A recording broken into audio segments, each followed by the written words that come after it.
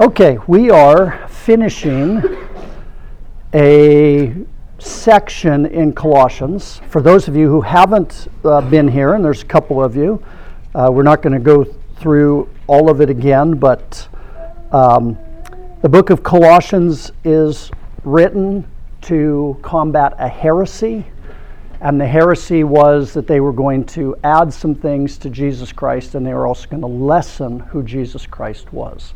And so Paul spends the first part of the book reestablishing the doctrine of who Christ is, that in him all the fullness of deity dwells in bodily form, that he holds all things together, that he is the one who reconciles us to God.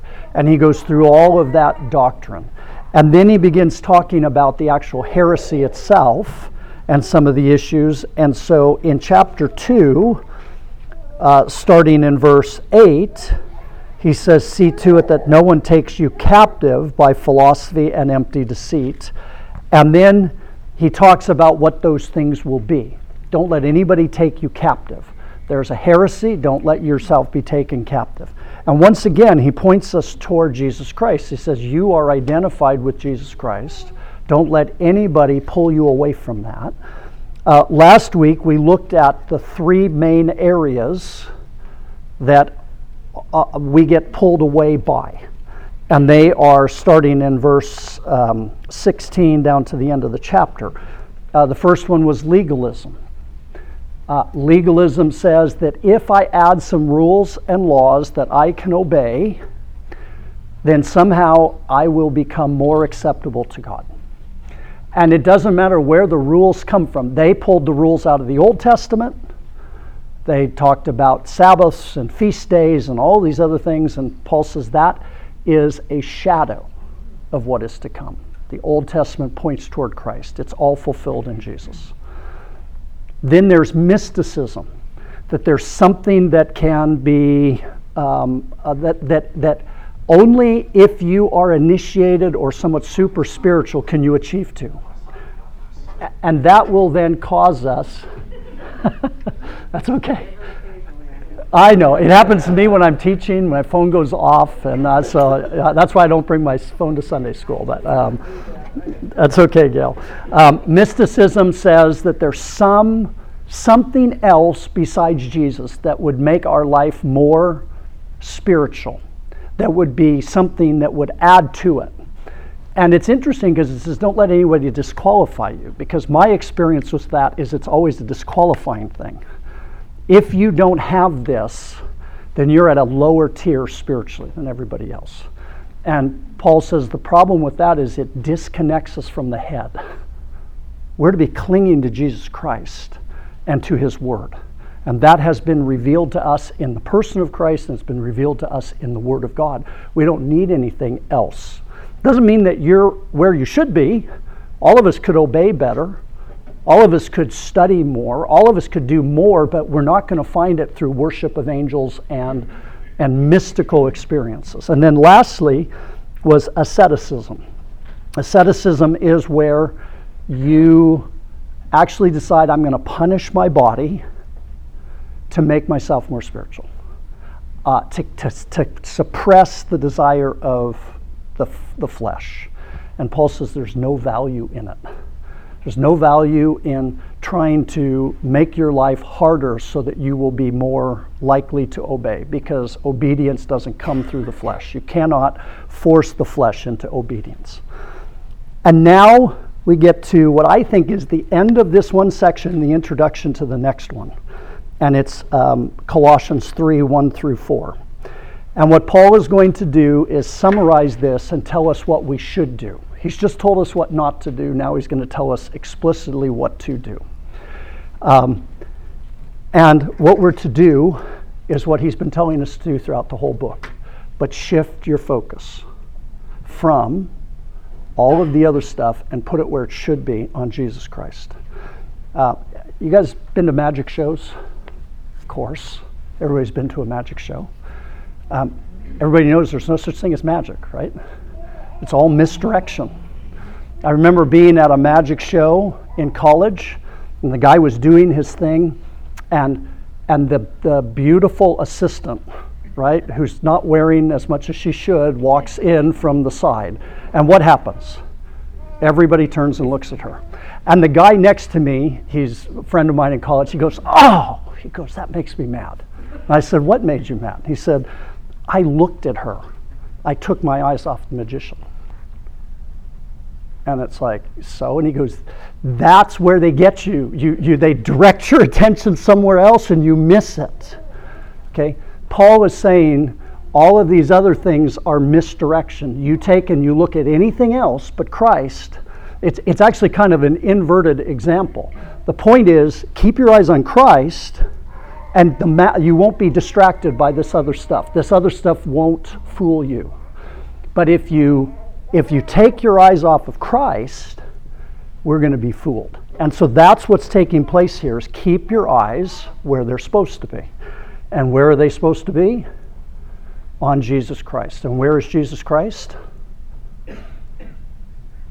Seated at the right hand of the Father. Okay? So, starting in Colossians 3, verse 1, we're not going to read chapter 2. If you haven't been here, go back and read it. It's a great chapter. It says, "If then you have been raised with Christ, seek the things that are above, where Christ is, seated at the right hand of God. Set your minds on things that are above, not on things that are on earth. For you have died, and your life is hidden with Christ in God. When Christ, who is your life, appears, then you will also appear with him in glory." It begins by saying, if you have been raised. It actually is since you have been raised. It's not an if that's a question, this might be true. This is speaking to believers. And it could be translated, since you have been raised with Christ. We talked about being raised with Christ last week. We'll talk about it again some more here in a minute. But I think the key is that those two phrases, seek the things that are above, and set your minds on the things that are above. Seek the things that are above, set your mind on the things that are above. I remember another translation where it said that instead of seek the things that are above, set your affections on the things that are above. In fact, we had a song, right, April? You want to sing it for us? No, okay. Yeah, it's running through your head right now. It was set your affections on the things above and not on the things of the earth. That wasn't the tune. I said it instead of sang it. You should be happy about that. Set your affections on the things above.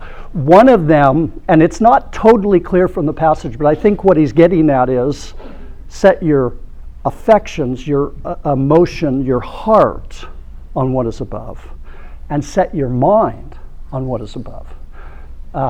And I go back to the verse, love the Lord your God with all your heart, soul, mind, and strength. Our attention is to be directed above, because that's where Jesus Christ is.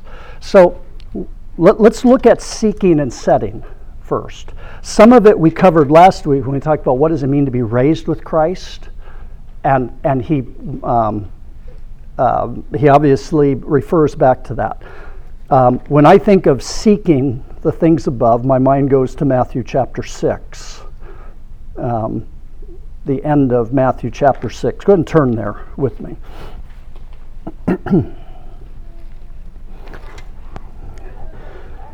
The entire passage begins at verse 25. We're not going to read all of it, but it begins in verse 25 of chapter 6 of Matthew. "Therefore I tell you, do not be anxious about your life, what you will eat or what you will drink, nor about your body, what you will put on. Is not life more than food, and the body more than clothing?" And then he talks about the birds and the grass. And then if you go down, he picks that same thing up again. "Therefore," verse 31, "do not be anxious, saying, what shall we eat, or what shall we drink, or what shall we wear? For the Gentiles seek after all these things, and your heavenly Father knows you need them all. But seek first the kingdom of God and his righteousness, and all these things will be added to you. Therefore, do not be anxious about tomorrow, for tomorrow will be anxious for itself. Sufficient for the day is its own trouble." Jesus says, seek the things that are above.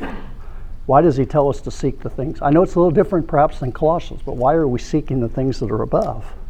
Well, I guess better question is, why don't we seek the things that are above? Because the things that are below are right in front of us. Very good, Matt. We know that we need these things. We know intellectually we need those things, but it's too easy to shift our attention to the things that are below. Anybody else have an answer to that? Why don't we seek the things that are above? What is Jesus saying here? We'll get, yeah, go ahead. The things below offer some more immediate gratification than the things that are above. Yeah. And it's all the discipline. You know, it's harder to look ahead and stay there than it is for us to not be distracted. Yeah. Okay. Very good, Tom. Yeah, same thing that things above are eternal and invisible. Things below are temporal and visible. Yeah. And we're set our minds on the things that are invisible. Yeah. I think there's a real. Oh, go ahead. Because that's where your heart is. Where your treasure is, your heart will be also. Yeah. If you are in the flesh, you will seek things of the flesh. If you're in the spirit, you'll seek things of the spirit. Yeah.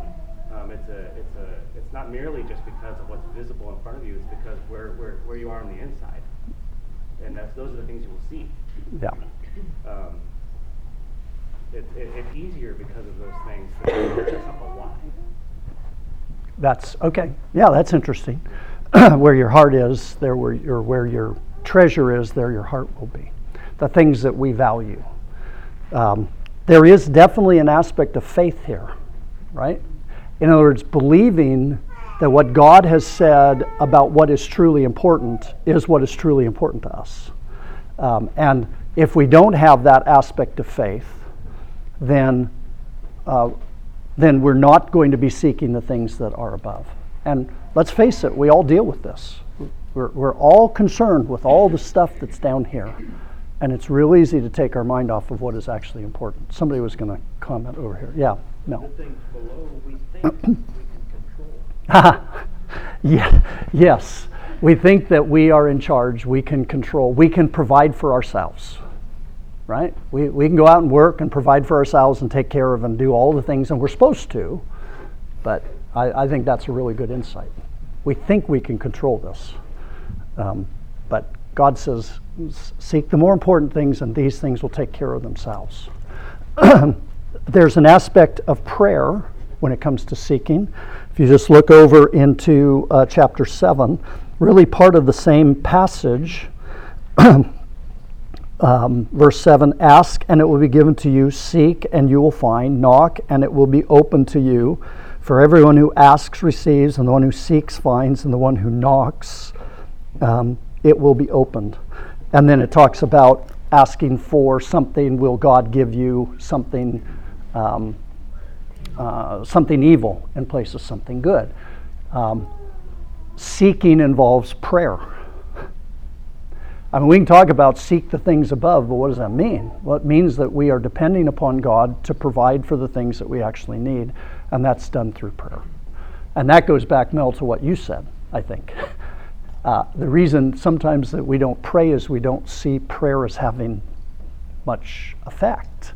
I pray for this and I don't see things happening immediately. Whereas if I go out and work, I can pay for my dinner.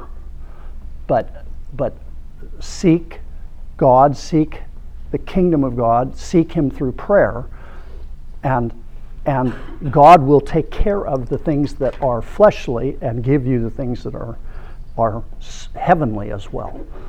One other verse on seeking, Hebrews chapter 11, which of course is the faith chapter. I would call it the faith chapter. It's talking about Enoch's faith in verse 5. It says, by faith Enoch was taken up so that he should not see death, and he was not found because God had taken him. Now before he was taken, he was commended as having pleased God. And then verse 6, Without faith, it is impossible to please God. For whoever would draw near to God must believe that he exists, and what? He rewards those who seek him. It's fine to talk about seeking the things that are above, but it's important to understand that God rewards that. He rewards those who diligently seek him. And again, that's dependent upon our faith. Do you really believe that if you seek God with all your heart, you will be rewarded for that, like Enoch was? That pleases God for us to seek him, and that he honors us when we do that. If you go to verse 13 of Hebrews, it says, these all died in faith, not having received the things promised, but having seen them and greeted them from afar, and having acknowledged that they were strangers and exiles on the earth. For people who speak thus make it clear that they are seeking a homeland. If they had been thinking of that land from which they had gone out, they would have had opportunity to return. But as it is, they desire a better country, that is, a heavenly one. Therefore, God is not ashamed to be called their God, for he has prepared for them a city. And all of the people mentioned in Hebrews 11 were seeking something more than what was here. So that should be a little bit convicting, because I think all of us can stop and think of how we have spent a lot of our time and spend a lot of our time seeking the things below. And we take our eyes off of Christ, and then we're lured away into some of these false doctrines. Called Forever, and it's a real redundant book that drives home that point that when we do have our eyes below and our minds set on things below, that we tend to look for satisfaction and fulfillment and relationships and jobs and so forth, and wonder why we're always frustrated. And he says we have creativity amnesia. So we don't realize or remember or live with the idea that we're created for forever, not for just now. Yeah. That we're so transient. Yeah. And Paul says that in Romans, I consider the sufferings now to be not worthy to be compared to the glories that will come. Any other comments on seeking? I don't want to move too fast past that. We can focus on some of the other things, but that idea of are we seeking God? Are we seeking Jesus Christ? Are we desiring the things that are above? That's what protects us, in a sense, because we're going to place our thoughts on Jesus Christ. Our desire is to be like him. That protects us from cults and thoughts that would take us away from Jesus Christ, or at least helps protect us from that. Okay, well then go to the second part of this, because it's not just your affections, it's also your mind. Because it says, if you've been raised with Christ, which you have, seek the things that are above, where Christ is, seated at the right hand of God. Set your minds on the things that are above and not on things that are on the earth. That concept of setting your mind on things above, Paul deals with that a lot throughout his writings. And it also gets dealt with throughout, Peter talks about it, it's talked about in Hebrews, the idea of setting our mind and thinking about the things that are above or the things that are promised to us. Oftentimes it's set your hope on these things. So go to Romans with me, chapter 8, and starting at verse 5, it says,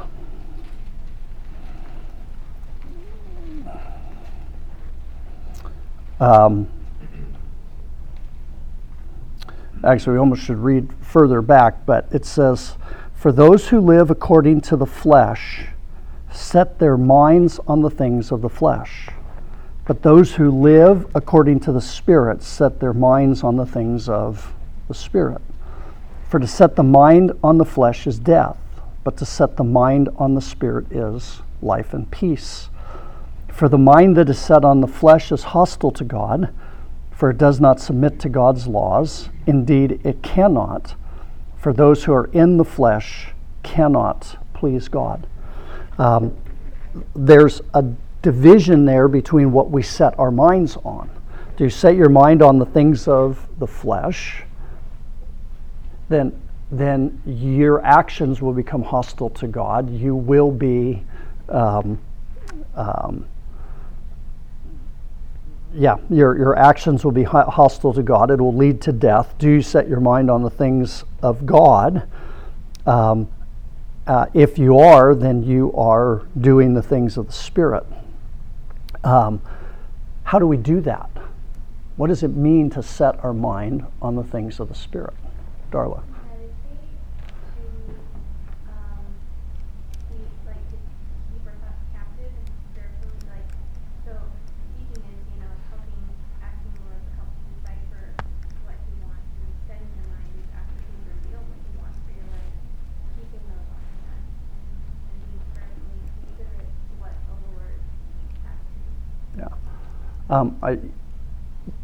And you mentioned meditation. We go back to the Psalms, and David spent a lot of time thinking about God and meditating, and we're actually asked to do that, right? Psalm 1. We'll go back to Psalm 1. I was going to quote it, but I'm sure I'm going to mess it up. But I think I could do it, but wonderful psalm.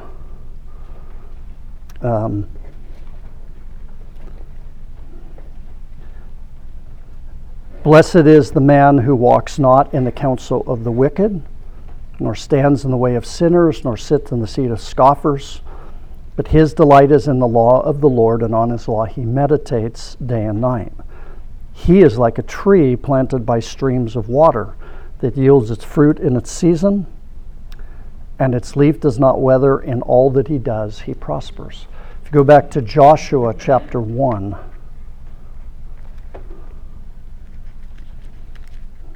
and let me see if I can find it here.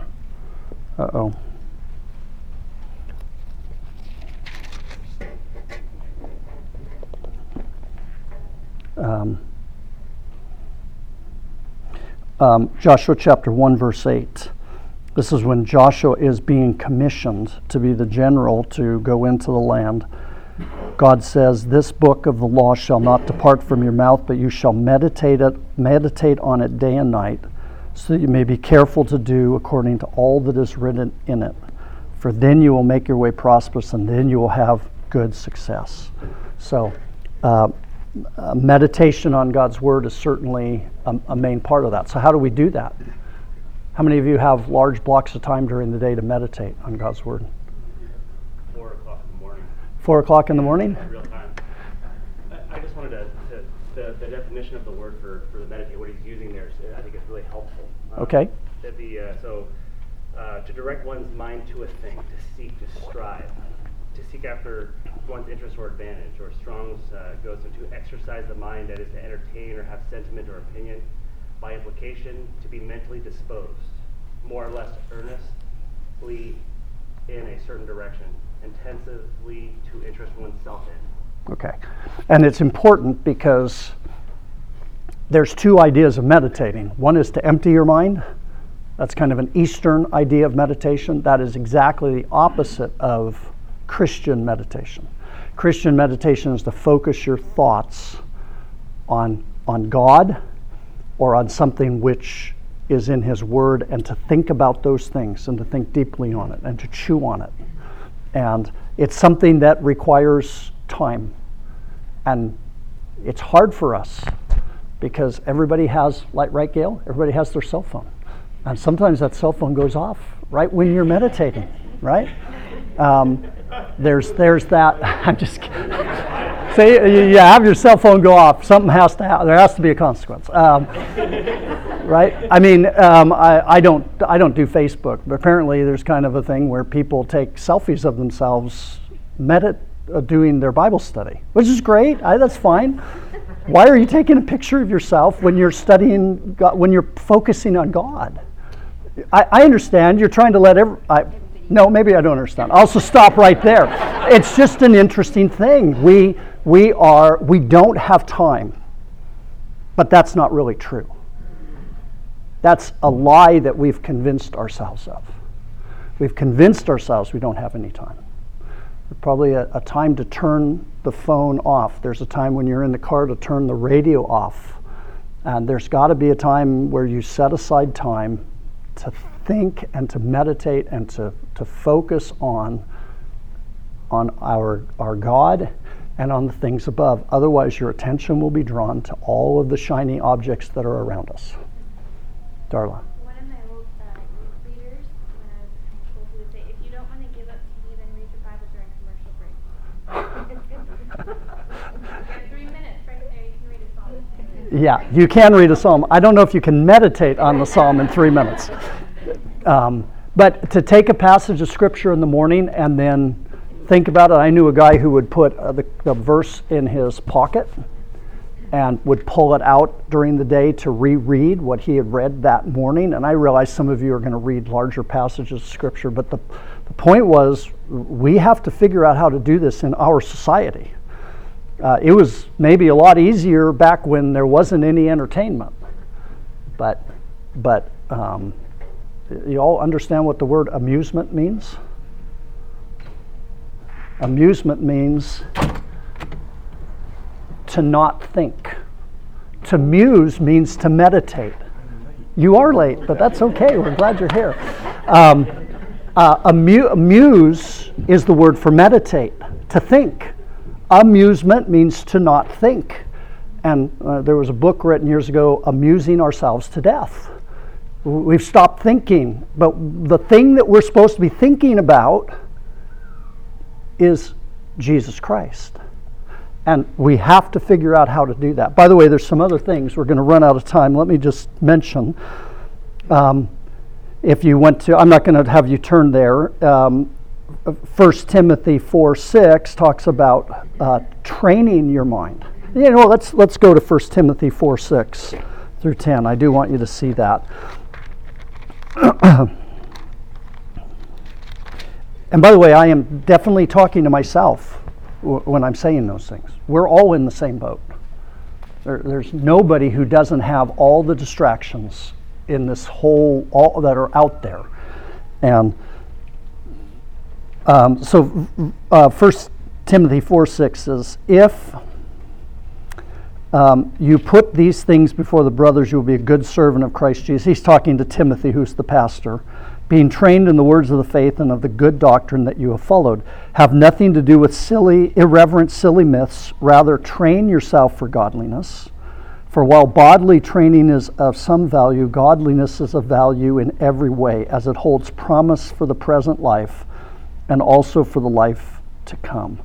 This saying is trustworthy and deserves full acceptance. For to this end we toil and strive, because we have our hope set on the living God. That doesn't say set your mind, but it says set your hope, which is, I think, the same idea. Set your hope on the living God, who is the Savior of all people, especially of those who believe. Part of setting our mind, like it says here, is discipline, training your mind to think a certain way. Training your mind to reject certain things, training your mind to focus on certain things. And so that's setting our mind.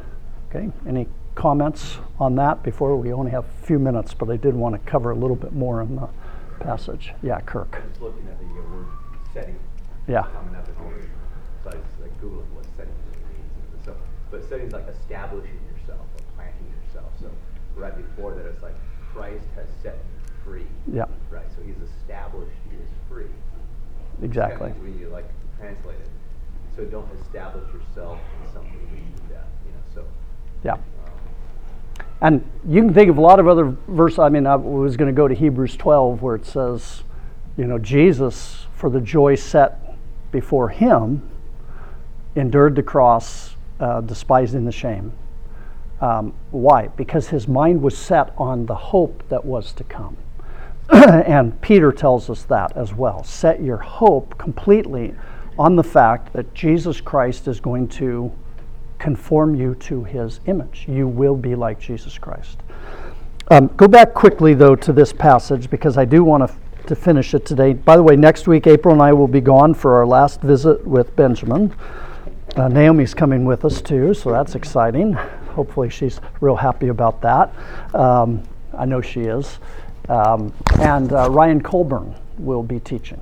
So I wish I was here to hear it, but I haven't heard Ryan teach, but I've been told that he is a magnificent teacher. So you guys can tell me afterwards. I've just heard he's really, really good. So we'll bring in one of the young bucks and see if they.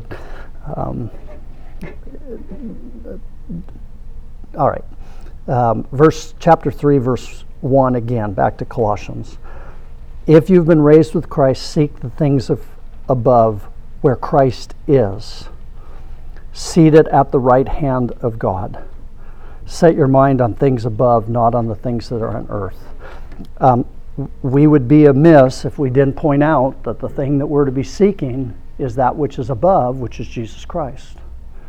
And Jesus Christ is above, seated at the right hand of God. What is Jesus doing seated at the right hand of God? Is he just sitting? No, what's he doing? He is interceding for us. All of our hope is in Jesus Christ.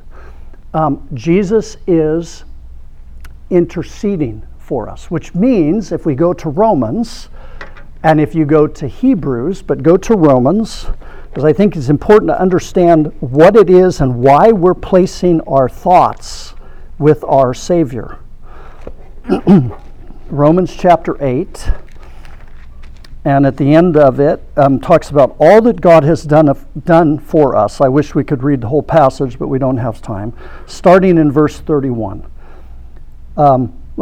Let's just back it up to verse 28. We know that for those who love God, all things work together for good, for those who are called according to his purpose. For those whom he foreknew, he also predestined to be conformed to the image of his Son, in order that he might be the firstborn among many brothers. And those whom he predestined, he also called. Those whom he called, he also justified. Those whom he justified, he also glorified. That's who we are in Jesus Christ. But we still have the issue of sin. And we sin, and it takes our eyes off of Christ. And we begin then to try to figure out how to be more righteous. And we put legalism, or we seek a higher experience, or we try to squeeze our body down by asceticism. And so Paul's going to talk about that. He says, what shall we say to these things? If God is for us, who can be against us? He who did not spare his own Son, but gave him up for us, how will he not also with him graciously give us all things? Who shall bring any charge against God's elect? It is God who justifies. Who is to condemn? Christ Jesus is the one who died, more than that, who was raised, who is at the right hand of God, who indeed is interceding for us. Who shall separate us from the love of Christ? And then it lists all the things that could possibly do it. It says there, who will bring a charge against God's elect? Who is he talking about? Who brings a charge against God's elect? Satan. Yeah, Satan brings charges against God's elect. Was that? And those of Satan. Anybody else bring a charge against God's elect? Everybody who's not elect brings charges against the elect. Who else brings charges against God's elect? Our own mind. Was that? In our own minds we do. That's right. You do, right? You do. When you sin, what do? You bring a charge against yourself.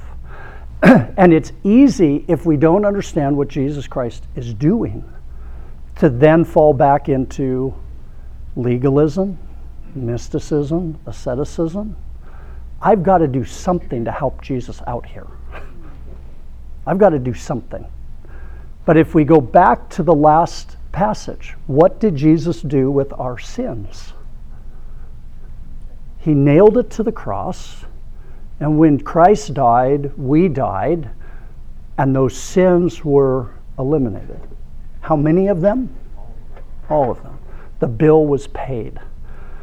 And that's our focus. We keep looking to our Savior who's seated at the right hand of God, who has made us righteous, so that I don't have to provide my own righteousness. That's the key, I think. If we don't understand that, you can have all sorts of thoughts, but if you don't understand what Christ has done for you, and look, I know we all intellectually know it, but I also know what happens when we sin. And we beat ourselves up, and we say, I'm no good, and how could God love me? And what does Romans say? Who will bring a charge against God's elect? Even the person who does it, it doesn't matter, because Christ is the one who justifies. The bill has been paid.